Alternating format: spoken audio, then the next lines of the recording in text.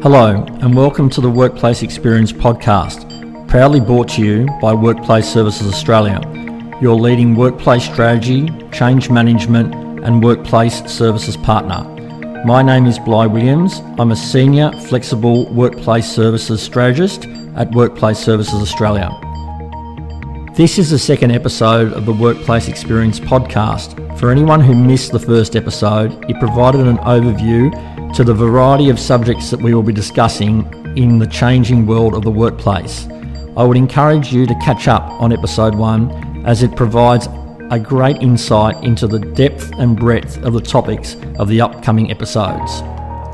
We are aware that our listeners' time is very valuable, so our podcast episodes will be between 10 and 13 minutes, a couple of times a week, and then weekly once we begin the one-on-one interviews and panel focus groups, both in person and virtually. Today we'll be focusing on the importance of the workplace strategy and how it will contribute to the return of employees to the office while the COVID curve flattens during hotspot times, and how the strategy will contribute to determining the office requirements in the new norm. So now all you need to do is sit back and relax and enjoy episode 2. Your workplace strategy should always be completed by an experienced workplace strategist. These subject matter experts are experienced in working with a number of clients who often face the same challenges. Your strategist will provide the necessary independent advice on the needs of all groups within your organisation. This third-party advisory can often assist in communicating findings to occupants who may have preconceived ideas of what their needs actually should be. They will not be compromised by aesthetics, winning industry awards of recognition, or financial gain by transacting a commitment to a larger portion of commercial real estate. I can hear the oohs now. Often some of our discussions may be somewhat controversial, much like the theories of what comes first, the chicken or the egg. So what does come first? The workplace strategy or the RFI to go to market? The old school tenant advisors and leasing agents will say the RFI comes first, as historically these professionals have always used rough rules of thumb, such as one person for every 13 square metres, to determine the amount of space an organisation needs. Well, all I have to say to this is that this is a recipe for disaster. There are a number of reasons that makes this crude method of assessment fail. We do not know how employees attend the office, even prior to COVID, what different teams need in terms of meeting and collaborative spaces, co-location demands between the various teams within the business, and all of these factors are basically overlooked using this broad brush metric approach. Often the workforce is far more mobile than senior management would like to believe, and as a result, organisations are paying for seriously underutilised space. In early 2020, WSA completed a workplace strategy project for an organisation in Sydney that was occupying 7,000 square metres. The findings of the strategy found that they could actually reduce their real estate footprint by 40%, their total number of workstations by 55%, and 1,000 square metres of new bid and project space, which could then be incorporated within the reduced new workplace footprint. So, in this new world, engagement with staff and truly understanding their needs and their concerns, and specifically now post-COVID, is critical. Prior to the COVID-19 outbreak, there was often a disconnect between the concerns of individual contributors and management of both people and at a senior leadership level.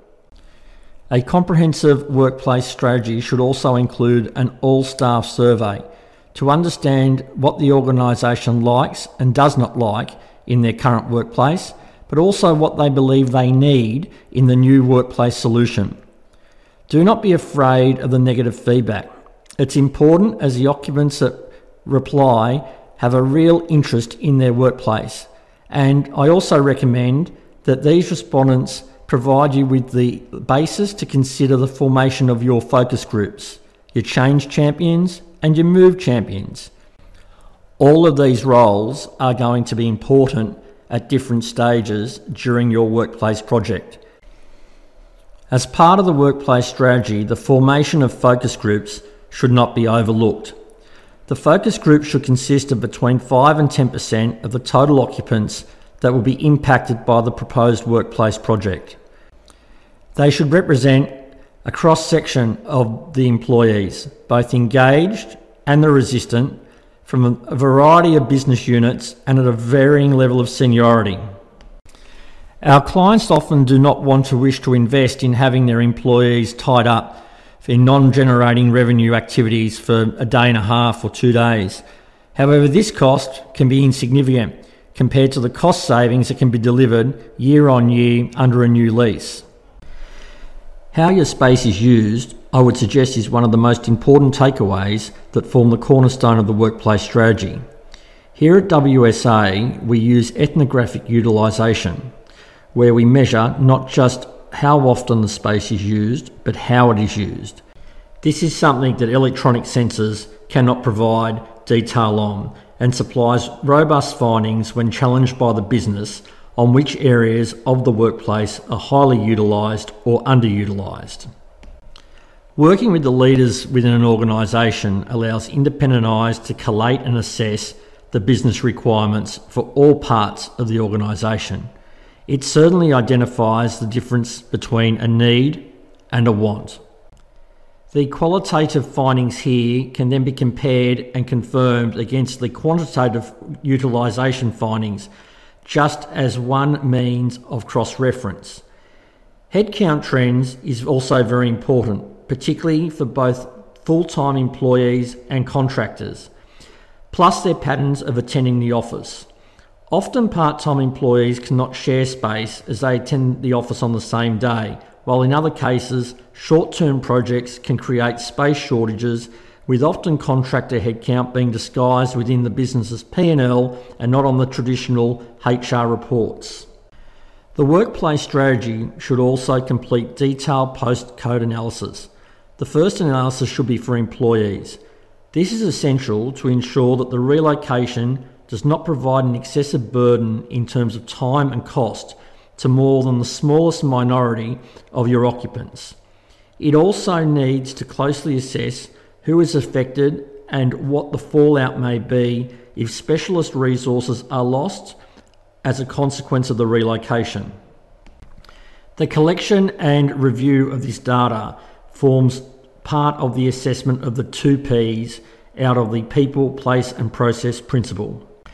The workplace strategy report should also include a review of the 3rd P, the process, moving locations and, more importantly, the functional shift in the physical built environment from what I could often refer to as working in the Flintstones to working with the Jetsons will be in most cases the most significant influence on the way people work and where they are working. Often we assess storage requirements of documents and or product and collateral. This needs to be assessed on the needs of today if no change was to occur, or what would be the final footprint with more regular review and management of these holdings to keep the storage requirements both on and off site to an absolute minimum. This particular issue will be discussed further and in a lot more detail in our later podcasts when we chat about the move readiness activities and document management. The principles are the same as well for clients who hold large volumes of products or samples on site.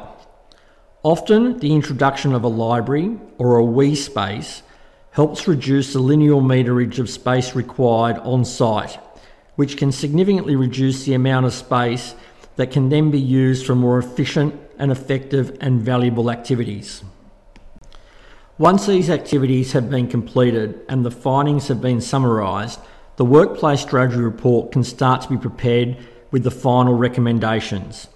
This should include, but not be limited to, identifying the final amount of real estate required, what the preferred location of that real estate should be, the proposed occupancy plan to maximise individual and team collaboration, the impact on employees on the travel to and from the office and to client sites, and the cost or cost savings of that travel to the client sites from the new location, car parking and other transport challenges and solutions, and also the way people work and how this may change, such as improved e-workflows, improved AV and collaborative tools. The strategy should also include a risk assessment and identify the proposed risks and how they can be minimised by the implementation of the particular strategy. There should also be a review of the alignment of the findings of the strategy and its recommendations to the initial preferred objectives set out by the senior leadership team at the commencement of the engagement, and where the gaps may be and how they can be reduced or ideally eliminated. Remember, these findings will provide the most robust shopping list of requirements for your tenant advisor or your leasing agent, and will also provide the basis for your workplace design scope. So, as you can see, the workplace strategy and its findings, by using both quantitative and qualitative methods, will certainly provide a more robust and sustainable set of requirements than an average square metre allowance of space per occupier, which has been the traditional approach of many tenant reps and leasing agents. So, we have now completed the workplace strategy discussion. So remember, if you are an occupier, a CRE leader, facilities manager, architect, or interior designer, the work of the workplace strategist will make you look like a superstar. Thank you for joining us for episode 2. Please see the show notes below and leave us some feedback or subscribe. The way it is today, Wednesday the 10th of February 2021. This has been the Work Experience Podcast, episode number 2. I am Bly Williams, and thank you for joining us.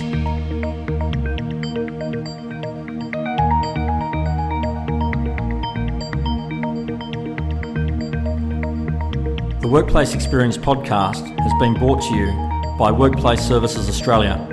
Please visit us at wsagroup.com.au.